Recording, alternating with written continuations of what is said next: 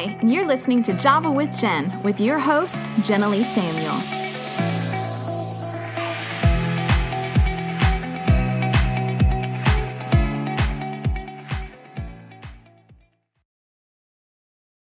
Hey friend, it's a good day to have Java with Jen. I'm so glad to see you. I'm excited for today's episode because we're going to speak to the pain point that a lot of people have reached out on Facebook about. Actually, I've had a lot of people send private messages saying, hey, I don't even know how to position myself as a Christian in these times that we're facing. I believe in God, but I don't know how to make an impact on the people around me when everyone is so divided and people are so offended. Do I speak up? Do I not speak up? Do I get on Facebook? Do I keep my opinions to myself? All the things. And so my husband just did this beautiful job the other night. If you haven't heard him, he's a phenomenal teacher, and he just published a book called A Reason for Hope. It's on Amazon, and this message kind of pulls from chapter 9 in his book, where he is talking about how to keep the main thing, even when we are in a climate that's so divided. Now, in the recording, they actually cut off the first couple of minutes, so I'm going to catch you up after this little intro music thing, and then hang tight for the life hacks at the end, because I share with you what I've been doing to grow long, luscious eyelashes for about a third of the cost of more expensive serums and stuff that I've invested into in the past. And so this is a great life hack, way more affordable to get you some beautiful eyelashes. So we cover all the things today, clearly. Share this with a friend, and we'll jump into the episode right now. Thanks for coming.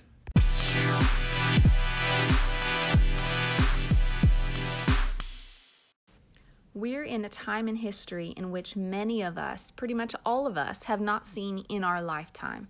We are a nation that has become quite divided, and those that we're trying to reach with the gospel will fall into one of three categories.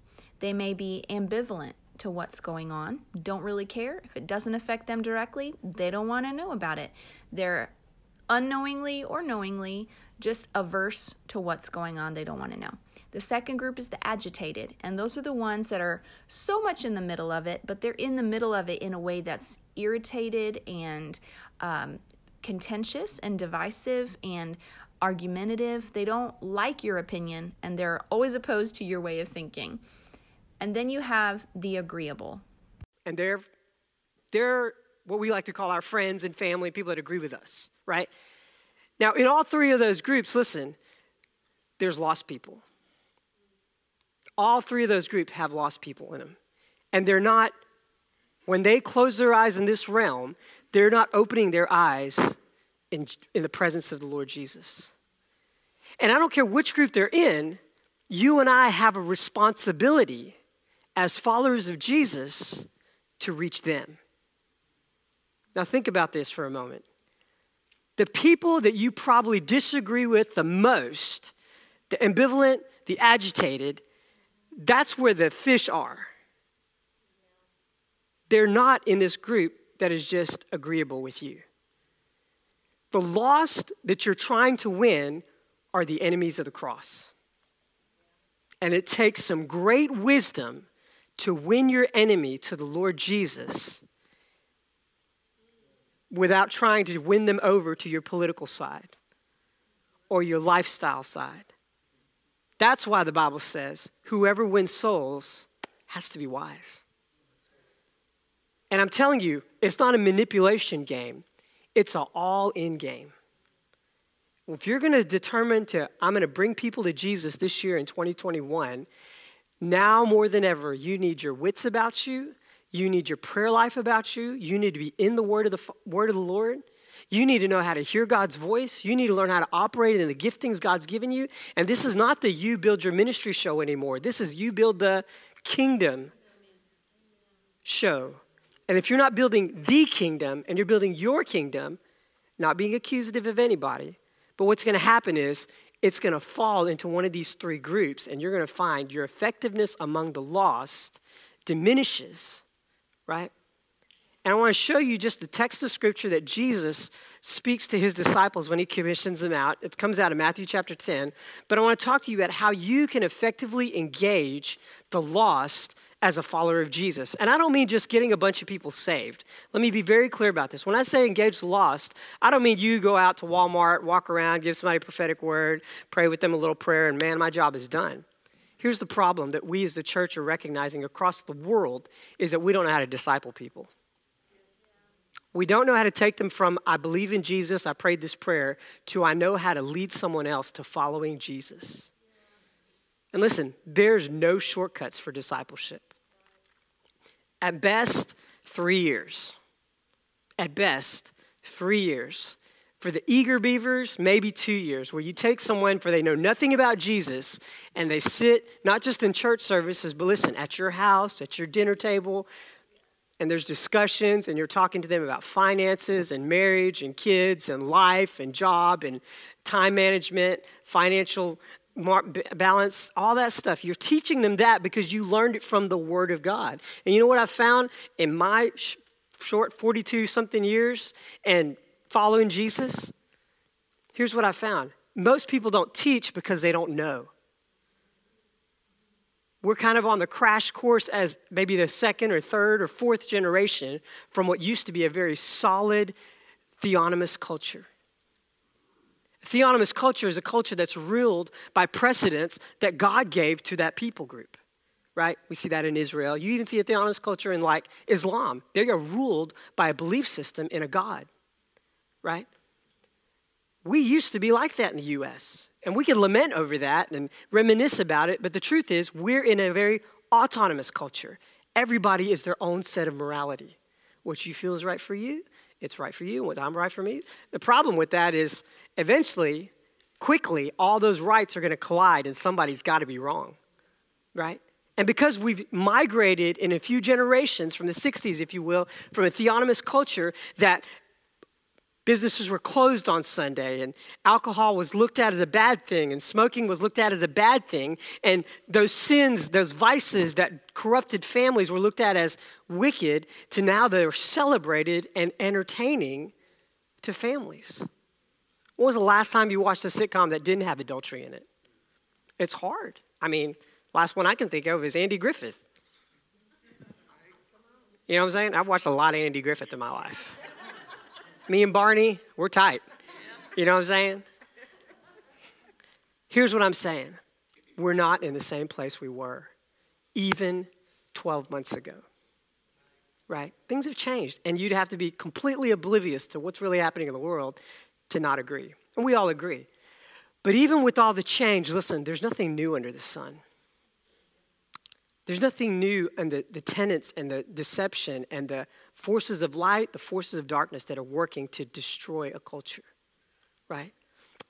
Jesus in Matthew chapter 10, and the text is pretty lengthy, so I'm not going to read through the whole thing, but he's talking to the disciples, and if you read a little bit before chapter 9, he goes to the mountain to pray, and when he comes down from the mountain, he begins to select his disciples. He selects 12 of them. Now listen, he selected those disciples. They didn't just show up and, hey, can I join your club? He went out and selected those disciples. And after he selected those disciples, there's a span of time. It wasn't like, hey, follow me, and then next day I'm sending you out.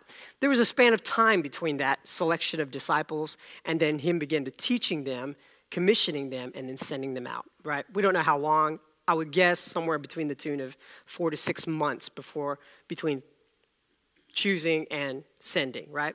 And so in Matthew chapter 10, let's start verse 5 there. It says, the 12 Jesus sent out and commanded them, saying, do not go into the way of the Gentiles and do not enter the city of the Samaritans, but go rather to the lost sheep of the house of Israel. And as you go, preach, saying the kingdom of heaven is at hand. Heal the sick, cleanse the lepers, raise the dead, cast out demons. Freely you have received, freely give. Provide neither gold nor silver nor copper in your money belts, nor nor bags for your journey, nor tunics, nor sandals, nor staff, for a worker is worthy of his food.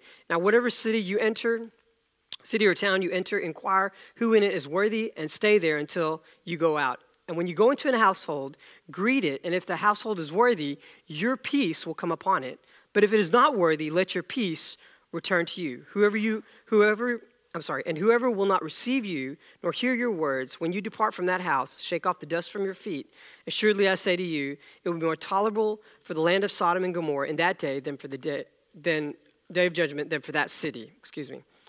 Watch what he says here, and we'll close with this verse. Behold, I send you out as sheep among wolves. Therefore, be wise as serpents and harmless as doves. Let's just play a little imagination game. You get a bunch of sheep and you send them out in a pack of wolves. What do you think happens? The sheep revolt? They win the day? No. When he says, I send you out as sheep among wolves, listen, this is the scenario we are entering in our culture. I'm not talking eschatology. I'm not talking end times. I'm just saying we're in this place where devout followers of Jesus are sheep among wolves. And he gives us a solution of how to endure. Watch this. He switches the analogy. Because the first analogy, the sheep is the victim and the wolf is the predator, right? But then he says, this is how you do it. Therefore, be wise as a serpent, but harmless as doves. You ever seen a snake bird fight? The birds usually don't win. But he's saying, listen, this is the situation you're given. You're sheep among wolves. But you can move in wisdom like serpents, but yet be innocent as a dove. And the attributes that he speaks to are very commonly understood attributes in those days and even in our days, right? Commonly understood. And how do you move into this place of being wise as a serpent and yet innocent as a dove? That's kind of what I want to focus on tonight. Key ways that you can operate in this. Number one, or number three, if you're following around in your notes, there are keys which we can utilize to continue the work that we have been given to be wise as serpent and innocent as doves. And this is just things I feel like the Lord put on my heart as I was reading this text that we read. And I would strongly encourage you to go home and read this text for yourself. Number one, you must start going. When Jesus called the disciples, he didn't say, wait. He said, go. And listen, even the Great Commission, Matthew chapter 28, when he says go, he's not saying just to go make disciples. He's saying, actually the text in the Greek reads, as you are going. And where is he talking about going to? As you are going about your day. As you're going to work, as you're going to pick up the kids, as you're going to dinner, as you're going to restaurants, as you are going, make disciples of all nations. A lot of times we think disciple making and going is something only for mission trips and exclusive days that we pick throughout the week. Saturdays, we're going to go on an evangelistic event. I'm not against that, but I'm just saying you should be doing that as you are going, making disciples. Because here's the truth. You see the same 30 to 60 people every week again and again and again and again. And there's a good chance the majority of those people aren't in love with Jesus. And notice I didn't use the word saved because that's such a fuzzy term now. Everybody in Southeast Texas is saved. Everybody. I remember when I was a youth pastor, we had a ministry down at the corner of 7th and Liberty, or 8th and Liberty in downtown Port Arthur. Every drunk I spoke to was saved. They even had scriptures they could quote me. Everyone, every prostitute we encountered, every drug user, they were all saved. So we got to throw that qualifier out the window. As you are going, we are to do what? Make disciples. And let's define what a disciple is. Not a churchgoer. Someone who is aggressively following the teachings of Jesus. We're not talking eternal security cards. We're talking aggressively following the teachings of Jesus. Let me give you a great book recommendation that I just finished up, a book called The Spirit of the Disciplines by Dallas Willard. And he talks about what it looks like for someone to follow the life of Jesus. Dallas Willard's a phenomenal writer, wrote some incredible books. The first book that I read of him was Divine Conspiracy, which you should read. It's an incredible book, repackaging the gospel. But the one I'm telling you about is called The Spirit of the Disciplines. And he talks about the life that Jesus lived and the disciplines that he had, that every believer in the New Testament church, all the way up to about 300 AD, these lifestyle disciplines that everybody had. Disciplines of solitude, fasting, praying, reading the word, vows of poverty. And I'm not talking about poverty like it's a good thing, but vows to not become obsessed with materialism. And he talked about these disciplines, and it literally drove the early church. So when we talk about following Jesus as a disciple, we're talking about following what he did, not just what he said. How did the disciples in Matthew chapter 10 know how to go cast out demons, lay hands on the sick, cleanse the lepers? Because they saw Jesus do it. They saw him raise the dead. They saw him cast out demons. They saw him do it. And listen, the disciples that you make, if they don't see you do it, no matter how much you tell them how to do it, they won't do it. You can teach them all day about giving to the Lord of your time, energy, and finances.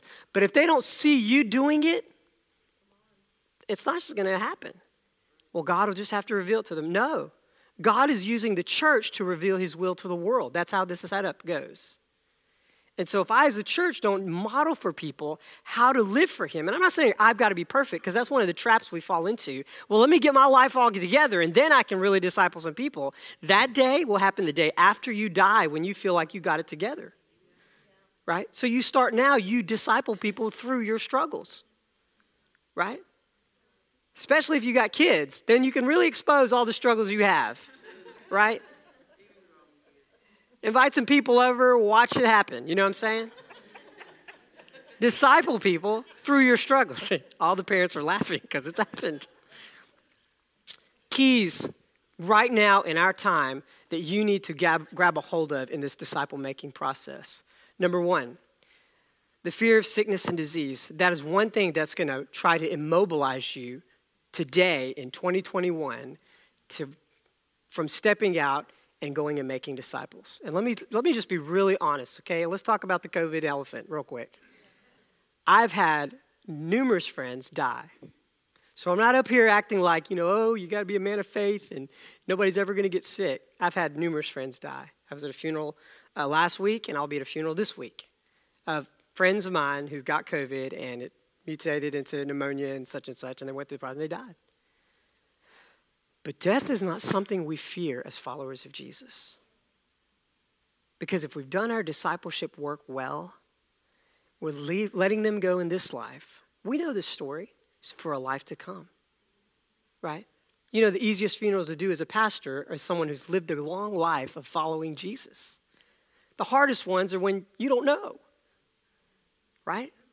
And so we have to remove that fear of sickness and disease. Stand in the authority of God's word concerning your healing and move with wisdom and courage. Sickness is real, and the emotional impact of sickness plus isolation plus fear is a fatal weapon of the enemy. And that's where I think the enemy is using now. Not just sickness and disease, but sickness and disease plus isolation plus fear, and people literally losing their mind in a 14-day span of craziness. It's bad enough. Listen, I'm a big whiny baby when I'm sick. Ask my wife, right? I milk it for everything I can get, right? Listen, some people have vacations. I just get sick, and at least 2 weeks out of the year, you know what I'm saying? But here's the deal. We have to stop being afraid of sickness and disease. I can tell you before, and I had COVID about 2 weeks before Christmas, right? 2 weeks before Christmas. But before that, I remember so many times going and talking with people, praying with people who were sick, and when I left them, I could feel the symptoms coming on, and I'd have to just say, no, I'm not going to let that happen. And stand in authority and rebuke that thing and fight against it. Sure enough, it would pull off. And that happened like 3 or 4 times before I got sick. Is it a battle? Absolutely. You know why? Because all sickness comes from the devil. All sickness comes from the devil, right? But the Bible says, for this purpose was the Son of God manifest, to destroy the works of the wicked one. And then it says in Acts that Jesus went about healing all who were oppressed of the devil. Notice, healing all who were oppressed of the devil. So every person that Jesus healed was oppressed of the devil, right? We know sickness doesn't come from God. It comes from the enemy, and we've been given that authority. Am I saying you'll never get sick? I'm saying even in sickness, you can live victorious because death, hell, and the grave have been brought to the feet of Jesus. When you get sick, believe God for healing. And you keep fighting for healing until when? Till you're healed or till you see Jesus. That's what we have to come to, right? The other thing that will try to immobilize us or trap us in an inactive Christian life, nostalgia. And this is a fun one. Oh, do you remember before COVID? Do you remember before? And I'm just gonna, when things would get back to normal, then I'll start ministering as I once did. When things get back to normal, then I'm gonna start inviting people back to my house. When things get back to normal, then I'm gonna start going to, tell people about Jesus and praying for the sick. But when it gets back to normal, Stephen, and here's the problem with that, we may never go back. It may never go back to normal. At least never go back to a normal where you feel comfortable enough. Because listen, once the fear gets planted in, only faith can get it out. You know what I'm saying? Waiting for the tormentor to stop is not going to happen, right? Nostalgia will lead you to complacency. Now listen, there's good old times we sit around and we talk about, you remember when this, and we have good memories. Nothing wrong with good memories. But don't let good memories give you pause to be nostalgic to the place of complacency. And there's still people, listen, we talk about it all the time. Pastor Kevin and I have talked about it, and other pastors, there's some people, they've been out of church now for months, almost a year. And listen, they're not healthy emotionally, spiritually, some of them even physically. And not because God's punishing them or anything. It's just when you're out of community, it hurts, like what Pastor Kevin was sharing earlier. And so nostalgia will immobilize you. Fear of sickness and disease will immobilize you. The last thing, escapism. Well, I'm just going to hold on until Jesus comes and rescues me from all this stuff, right? And listen, I grew up in that mindset. Things are just going to get worse and worse and worse and worse, and then Jesus is going to come save the day. Do you know that was not the belief system of eschatology until about 1900? According to church history, all the early church fathers, all the way through the medieval times, all the way through the Dark Ages, all the way up to 1900, the belief was that the church would one day get so strong that it would take over the world, and then Jesus would come because the Spirit and the bride would say, "Come, Lord Jesus." We have so many people redeemed, sanctified, where governments are underneath the rule and the reign, a theonomous culture once again, and then we are ready for Jesus to come back, and we have done the work. This gospel of the kingdom would be preached in all the world, and then the end would come. That was the belief up until about 1900. And then, I don't have time to go into the history of it and name all the names of people who have promoted that idea, but then the idea of cessationism and guys like Darby and those guys stepped in, and they basically had this idea that the world was going to get worse and worse and worse because the Holy Spirit is gone, the gifts are gone, and all the Pentecostal movements are dead, and it's just going to get worse from here. And then finally one day Jesus is going to show up and save the day. There's no pattern of that in the scriptures in the Old Testament or in the New Testament. The pattern that we see, even in New Testament church history, was there was 120 believers after Christ died and rose again, and 50 days later at the day of Pentecost. Do you remember they started out with 500, and they got down to 120? And that 120, right, that were waiting in the upper room, when they were released from the upper room, in about 40 years, that 120 got so extensive in their disciple-making ability that Paul writes at the end of Romans, "There is no place that I can go where the gospel is not preached." So he had tapped out because he was limited by his language capacity. He only spoke Greek and Hebrew. And he had to stop. No place I can go where the gospel is not preached. And then about 300 AD, it happened. The gospel prolifically reached, 400 AD, reached so much of the known world that it became the religion of the Roman Empire, right? And then Christianity became a political machine and went downhill from there, right? But it was always believed, even St. Augustine's City of God, the book was about Rome being the pinnacle of the church because they believed the church would eventually take over the world. That was the victorious view that they had. The blessed hope was that the king would finally come to his throne in Jerusalem because the church had subjected all things under his feet. And I'm bringing some of your theology. It's okay. Take it down, Pastor Kevin, when I'm going. Escapism, right?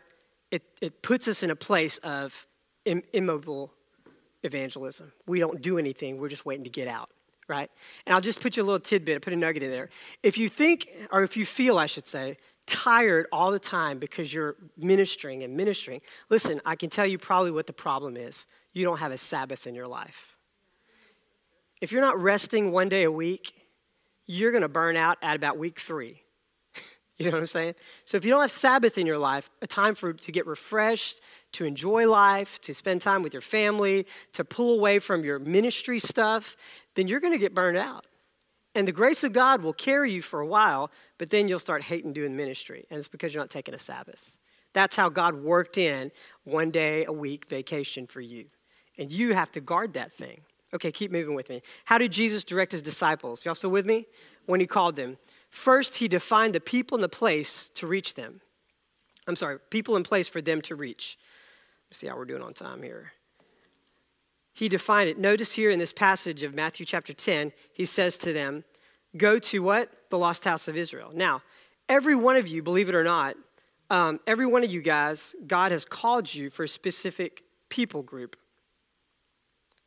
Whether that be God wants you to minister to children, to youth, to adults, men's, women's, or maybe it's based on you're supposed to be ministering to families, people in financial trouble, medical trouble, whatever the group of people that God's called you to reach. And I wouldn't just confine it just to that, but I'm saying there's some passion in your heart that drives you to reach a certain type of people, business owners, mechanics, doctors, lawyers, whatever, the people that you surrounded yourself. And it doesn't have to be defined in a concise, this is all I'm going to do. But I'm just saying there's a passion in your heart. You like to do this, and the people associated with this, God's put into your hands, right?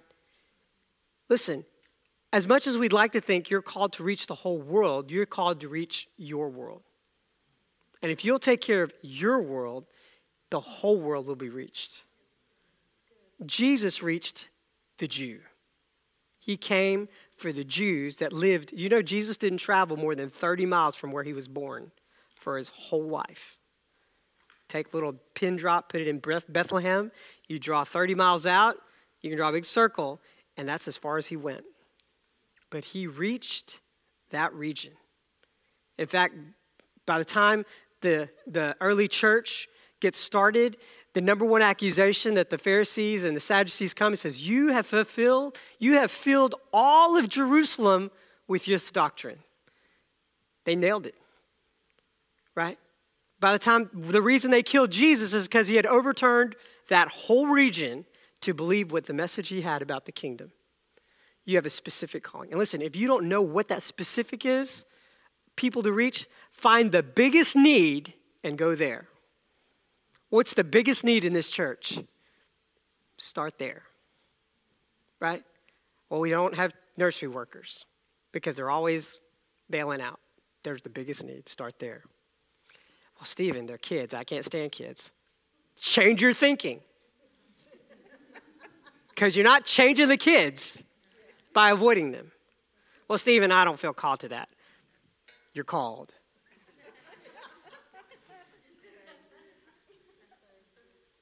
Listen, find the biggest need. And here's the problem. A lot of times we want God to hand us a platform when he hands us a towel.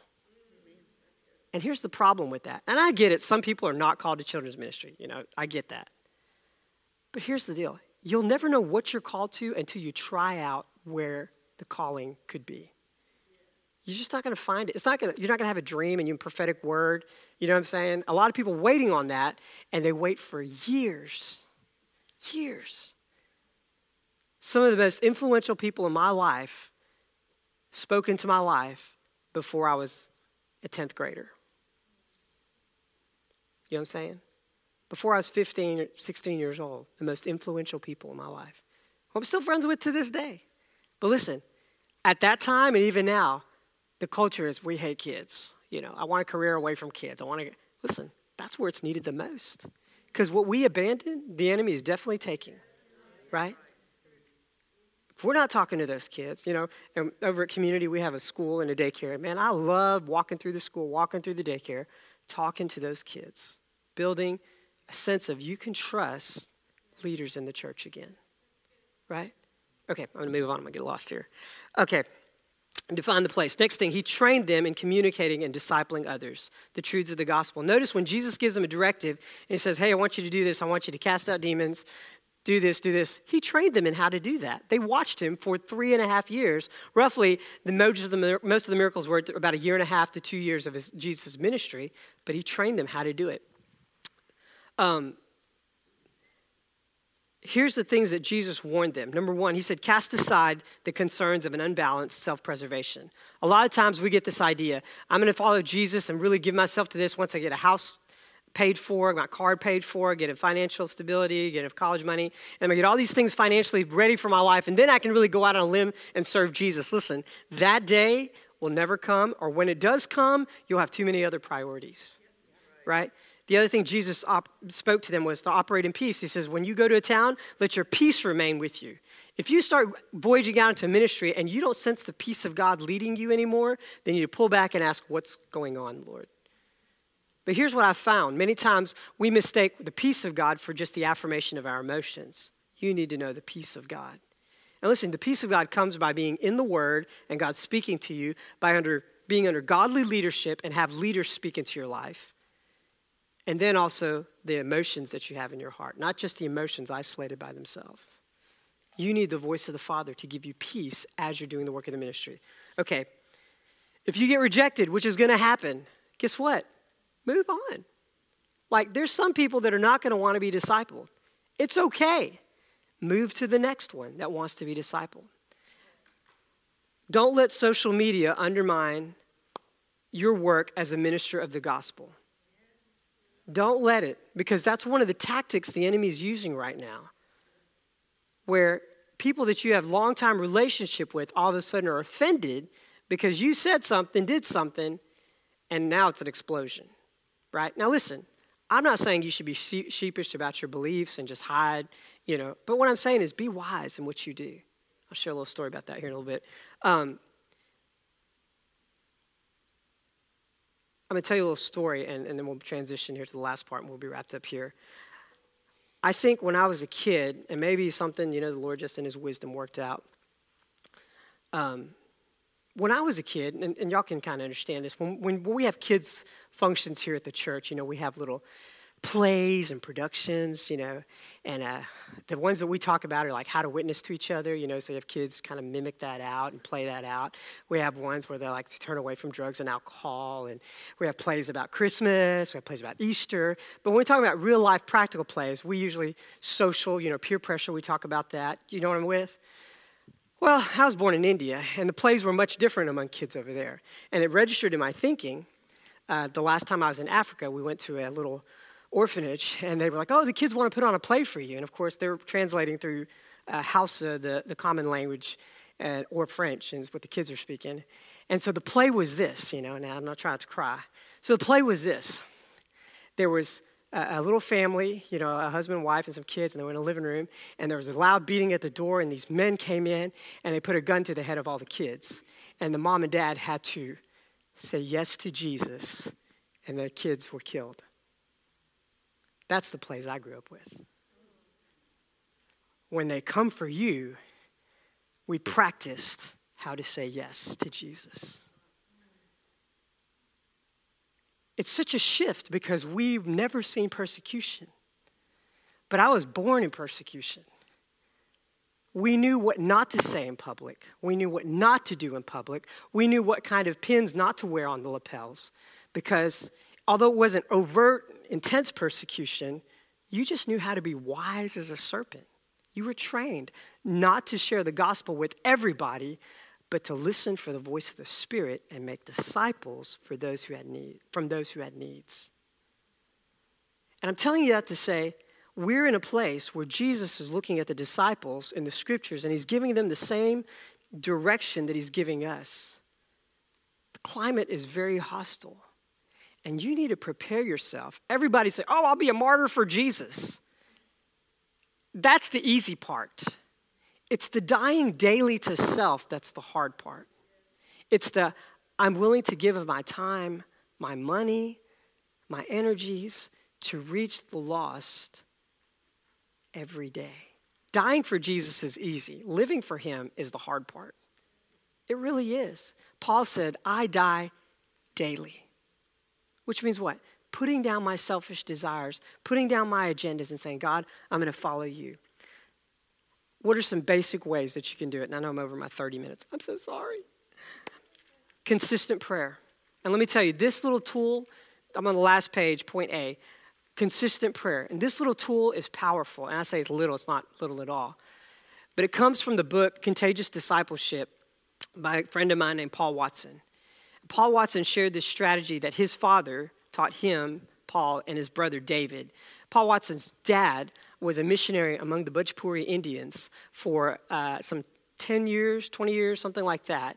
And for the first 5 years, I believe he says in the book, you can read it, his number one prayer to God was this: God, get me out of here. Because the Bhojpuri Indians were the most obstinate, resistant to the gospel people that he'd ever encountered. And so after 5 years of just fighting the will of God as a missionary with no converts, no whatever, then the Lord Jesus came to Mr. Watson and said, I'm going to give you a strategy. And he said, I want you to pick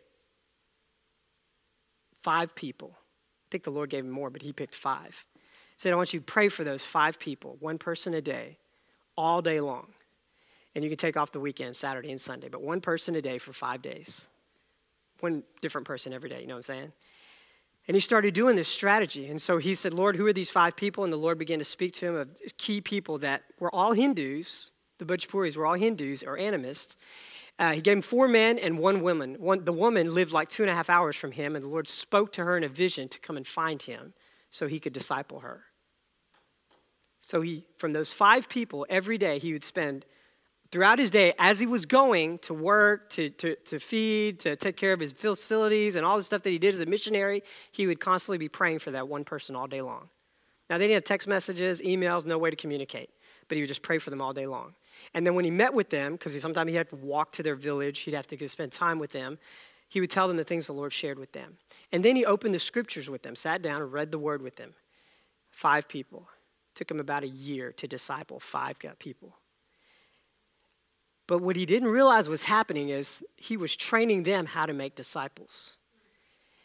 First year, those 5 people began to disciple another 5 to 10, 15 people. In 10 years, Mr. Watson planted 80,000 churches on this simple strategy. In fact, the missions organization that sent him said, you're lying. It's not the truth. So they sent out the missions team and they checked out all the churches that he had planted. He was lying. It was closer to like 120,000 churches that he had planted out of the simple strategy of praying for one lost person the same day of the week, week after week after week after week. I know some of you thinking, it cannot be that simple. I'm telling you, it is that simple. Here's the catch: consistent, persistent prayer, because after 4 months, here's what happens. Nothing's happening. I'm going to Netflix it tonight, right? Listen, I started doing this August-ish of last year, and I had a group of 30 people that I prayed for every month. Every first of the month, I'd text the same person, hey, I'm praying for you today. What can I pray for you about? It's amazing how many of those people right now, every day of the month, are praying for 30 people. I'm amazed. And the stories, I can't even keep up with them anymore. But people coming to find Jesus, hearing the voice of God, the text message that they send, this is what I needed to hear today. And listen, I picked 30 people who, some of them were Christians, quote unquote, but they were living for Jesus. And so here's my challenge to you. Why don't you start this? There's 38-something people in this room. If every one of you prayed for one person a day, and that same person, the same day of the month, every month, do you think heaven would not respond to that? You don't have to compare lists, but just start praying. I know there's going to be some overlap, but start praying for one person. Here's what I do is I'm praying for that one person all day long. Sometimes, not every time, God will give me something to share with them. And I'll shoot him a text. Hey, I was praying for you today. And I felt like, I don't say God said, I just said I felt like blah, blah, blah, blah, blah. Because most of them are not believers. And I'm amazed at how their heart will get softened. There's one guy I'm still working on. He's one of our neighbors. His name's Terry. Terry, I love him to death. He's an elderly black man. He works at the refinery as an operator. He's got all gold teeth. I love it, like solid gold teeth. And he's got a really thick accent. You know what I'm saying? Like, he calls me preacher. Every time I say, hey, preacher. And anytime something's wrong at Terry's house, like his water pump or his swimming pool, he calls me preacher. Preacher, can I need your help? And then, of course, my wife is first lady, right? First lady. How you doing, first lady? Terry is as lost as a goose. Lost as a goose. And I've been praying for Terry for 6 months. Whatever day of the month it is, I text Terry. Terry, praying for you today. You and Miss Pat. What can I pray for you for? Every time he responds, preacher, pray for me. Pray for my kids. It's touching his heart. Listen, it may take me another year and a half, but I'm going to get through. And he's going to hear the gospel. My whole neighborhood is on my list. Every neighbor. I'm walking up and down. Every neighbor, I should say, that God said, hey, that's the one. I'm praying for them.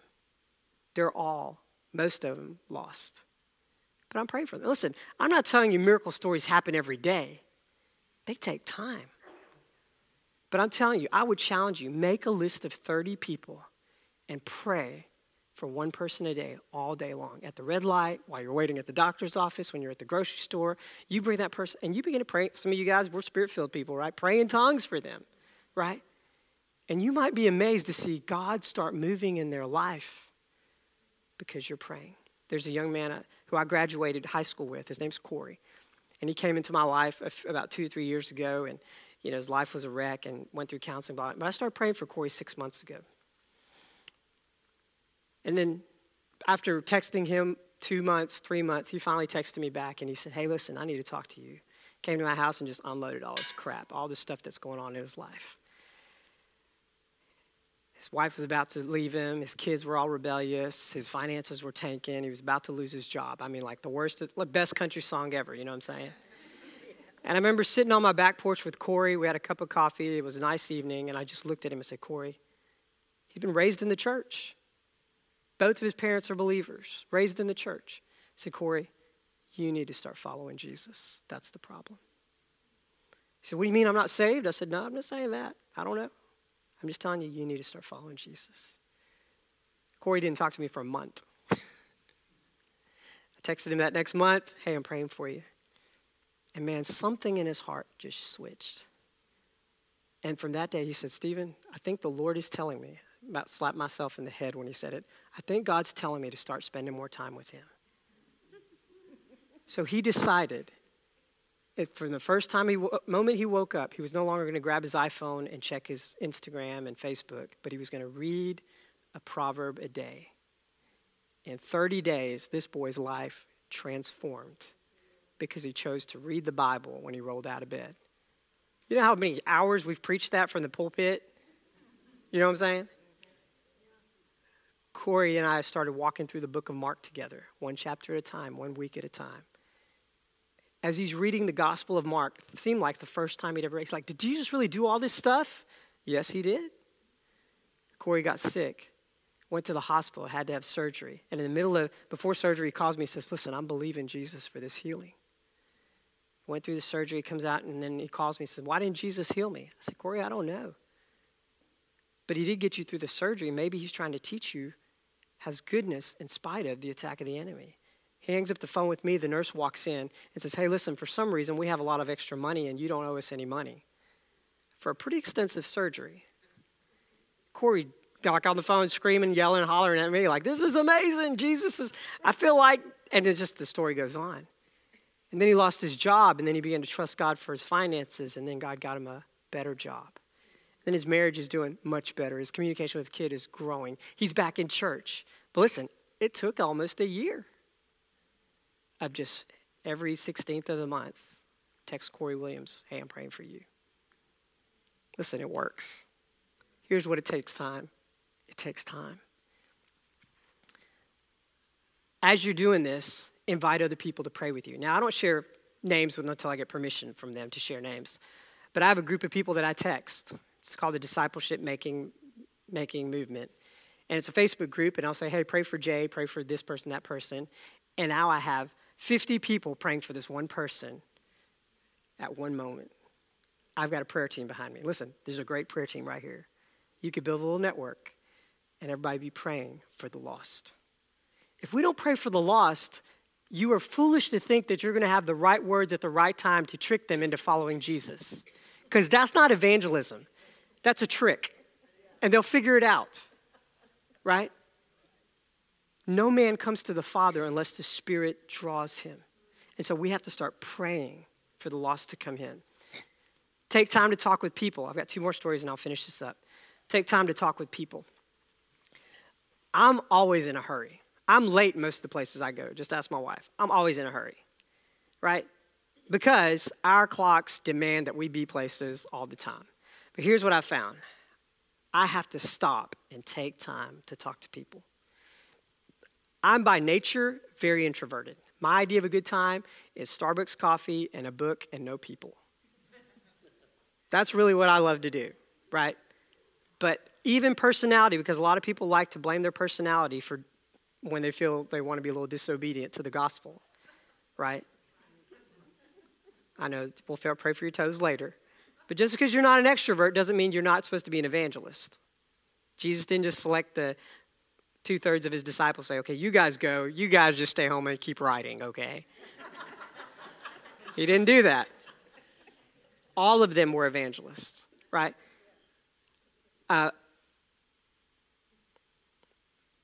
was in a rush the other day, and on my way to church, I was going to swing by Starbucks. I usually don't go to Starbucks because we have a nice little coffee machine at the house that I like to use.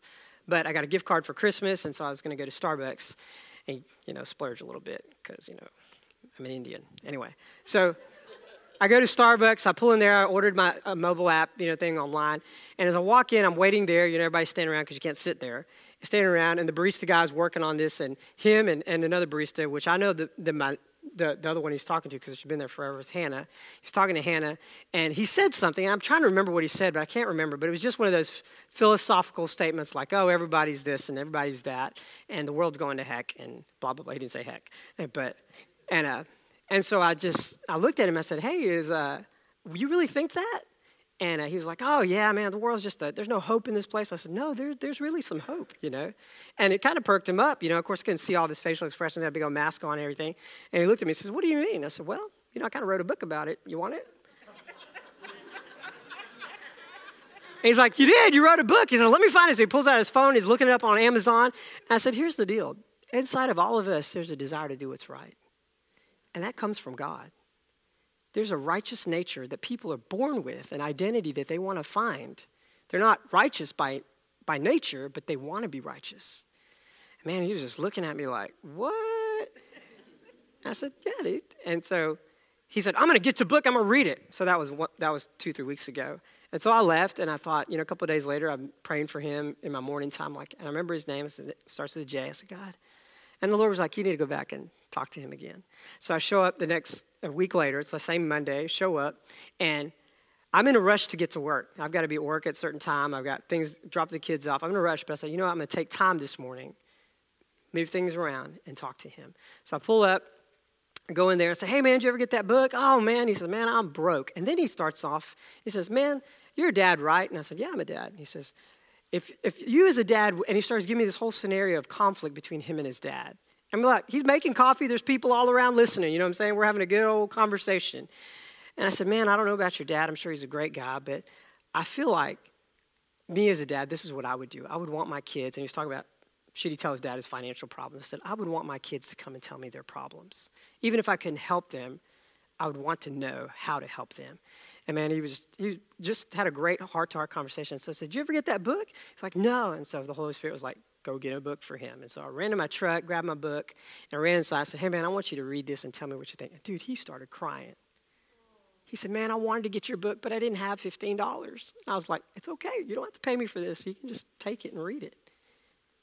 He got so excited. He put the coffee down, ran to the back, and put the book away. And he's like, listen, people want to get touched.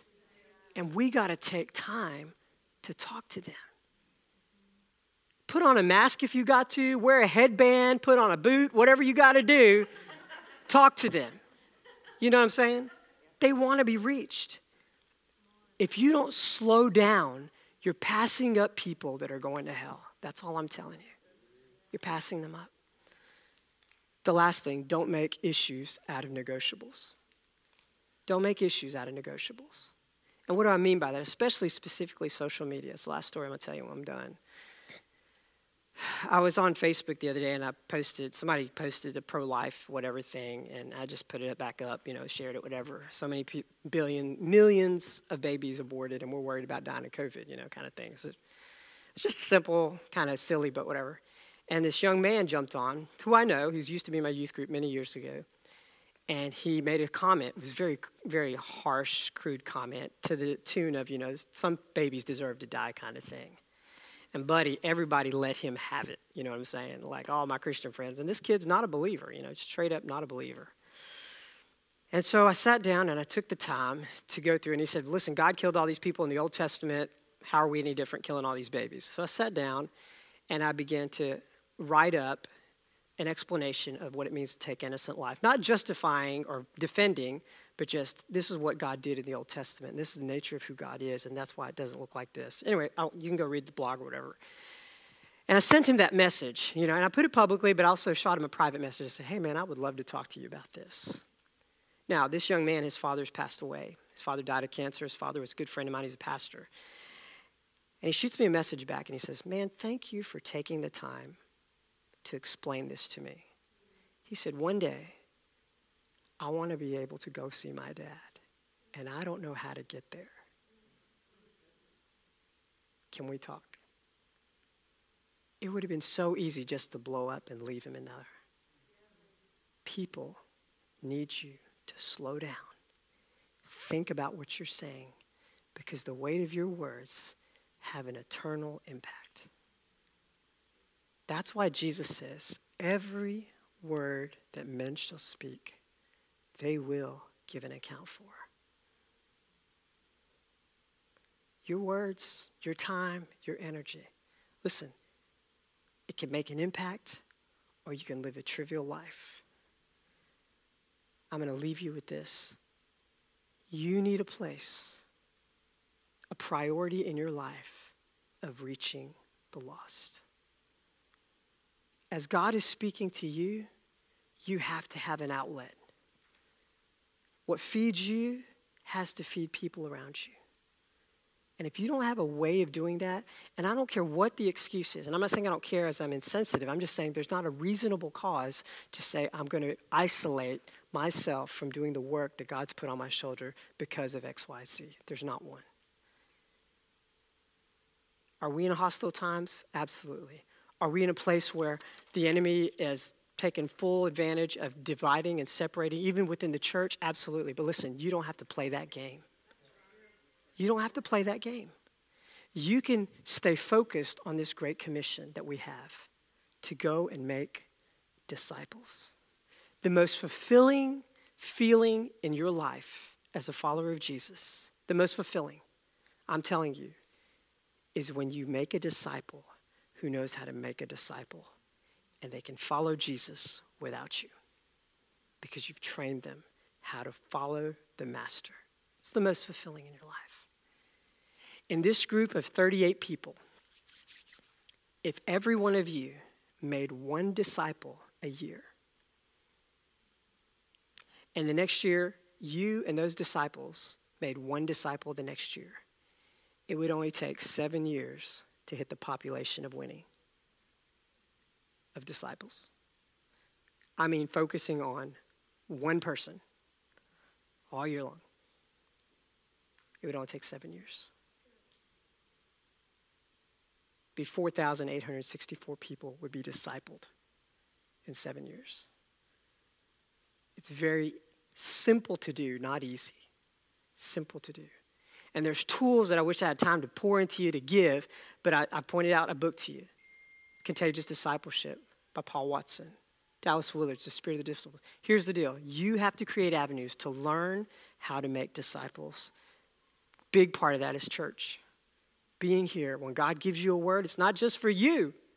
It's for everybody you're ministering to. You got to start praying for the lost. One person a day, 30 days out of the month. And then do it again. the next month, and then do it again, and then do it again. And here's what I do. It's really simple. When I'm praying for that person that morning, I text them, I'm praying for you. They'll text me back a need. Sometimes they don't text back. But when they text me back a need, I text them back the prayer. Lord, I pray. Click, click, click, click, click, click, click. And many times it starts a conversation. And then a conversation leads to coffee at Starbucks. And then coffee at Starbucks leads to relationship. And relationship leads to Jesus. I'm telling you guys, now more than ever, there's grace. The lost are so hungry. Let's stop. And you're not here because you're the excuse-making kind. You're here because you're looking for a roadmap. How do I start this? It has to start with prayer. It has to start with an active, I'm going to start engaging the lost today. Listen, don't do just the fly-by-night things. Well, I'm going to walk around Walmart and look for a disciple. No, you're already seeing them every day. The teller at the bank, the cashier at the grocery store, the barista at the coffee shop, the coworker that doesn't know Jesus. You know what you do? You just start praying for them. That's all it starts with. You just start praying. Success, specifically, poignantly, actively praying for them. And you might be amazed that God has been waiting for you to just start. Let's bow our heads. Lord, I thank you for your faithfulness tonight. Thank you for your goodness tonight to show us, Lord, just as you're showing around the world, tools and strategies for your children to actively engage and to reach the lost. Lord, I pray, God, forgive us for waiting for revival to break out and powerful speakers to come and moves of the Spirit to happen. We've looked to those as subsidies to the work that you've given us, substitutes. And tonight, we feel the mantle, the weight of responsibility to reach the lost. And Lord, I pray that you would give us tonight, Father, a heart to receive this word, just as you spoke it to the disciples 2,000 years ago. Lord, that we would heal the sick, cast out demons, cleanse the lepers, raise the dead, make disciples, because we've freely been given these things. We will learn to freely give them. Lord, I pray for your peace and your presence. Even tonight, God, as we've been sharing, you've put images of families, faces who need to be reached in our community, in our circle. Stir our heart with compassion for you, for them. Stir our heart with compassion for them. Move us out of complacency into a place of fearless, active disciple making. In Jesus' name I pray. Amen.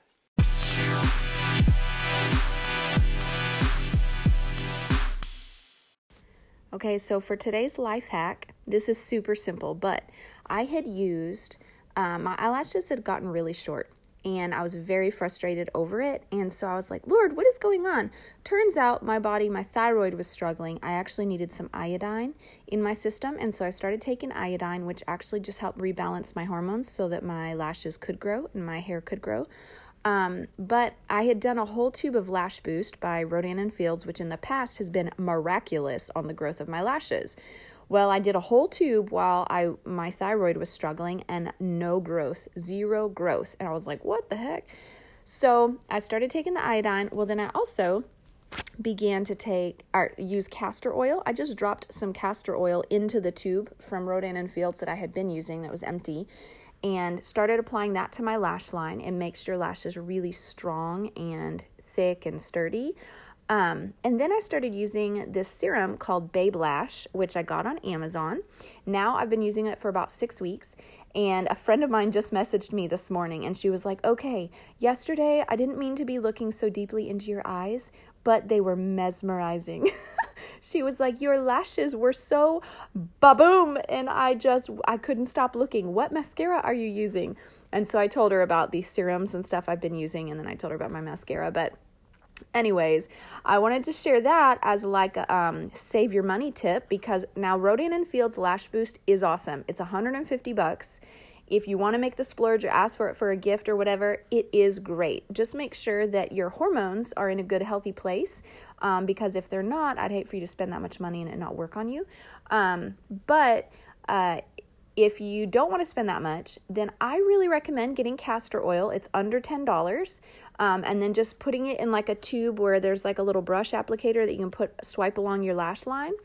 And then you could also get the Babe Lash from Amazon. If you just use castor oil, you'll see some thickening and some growth. I don't think it'll be as much as if you use it with the serum. But I've been using the serum now for like 6 weeks or so, and suddenly the momentum has caught up and my lashes are like, my mascara is getting up in my eyebrow line because my lashes are so long. So it's totally great. And there's your hack. The Babe Lash is like around $30 for a small tube, and using it with castor oil really helps it go further as well. And so way more affordable option. And your lashes will thank you for it. So there you go. That's your life hack for today. Check it out on Amazon, Babe Lash. I really should have like one of those links that I can give you guys so I actually get credit for referring y'all. I wonder if I can figure that out. Anyways, make sure you're following me on Instagram. I do post tips like this frequently in my stories and sometimes on my posts. And otherwise, would you share the podcast with friends? I'd really love to grow the community here at Java with Jen. I'd love to grow our audience listener base and just get a further reach and reach more people around the world. And so would you share this with like 3 friends? Just think of 3 friends, that might be encouraged by today's episode. Send it to them and encourage them to subscribe to the podcast and dig into some of my past episodes. There's quite a few to choose from now. So anyways, I love you guys. Thank you so much for your support, and we'll see you guys next week. Thanks so much for tuning in to today's show. For those of you who've rated or shared this podcast on social media, thank you. Reading your comments and reviews always means so much to me. Listen, let's stay connected. Come follow me on Instagram at Java with Jen, where you can follow the latest and say hey. It's a really great way to stay in touch. Many of you have also asked how you can support the show. You can make donations through the Anchor app or on Patreon, or of course by sharing, rating, and reviewing on social media and iTunes as well. Thank you to each of you for your ongoing support. Your heartfelt feedback always reminds me why I do this. Until next time, remember, you've got this, and God's got you.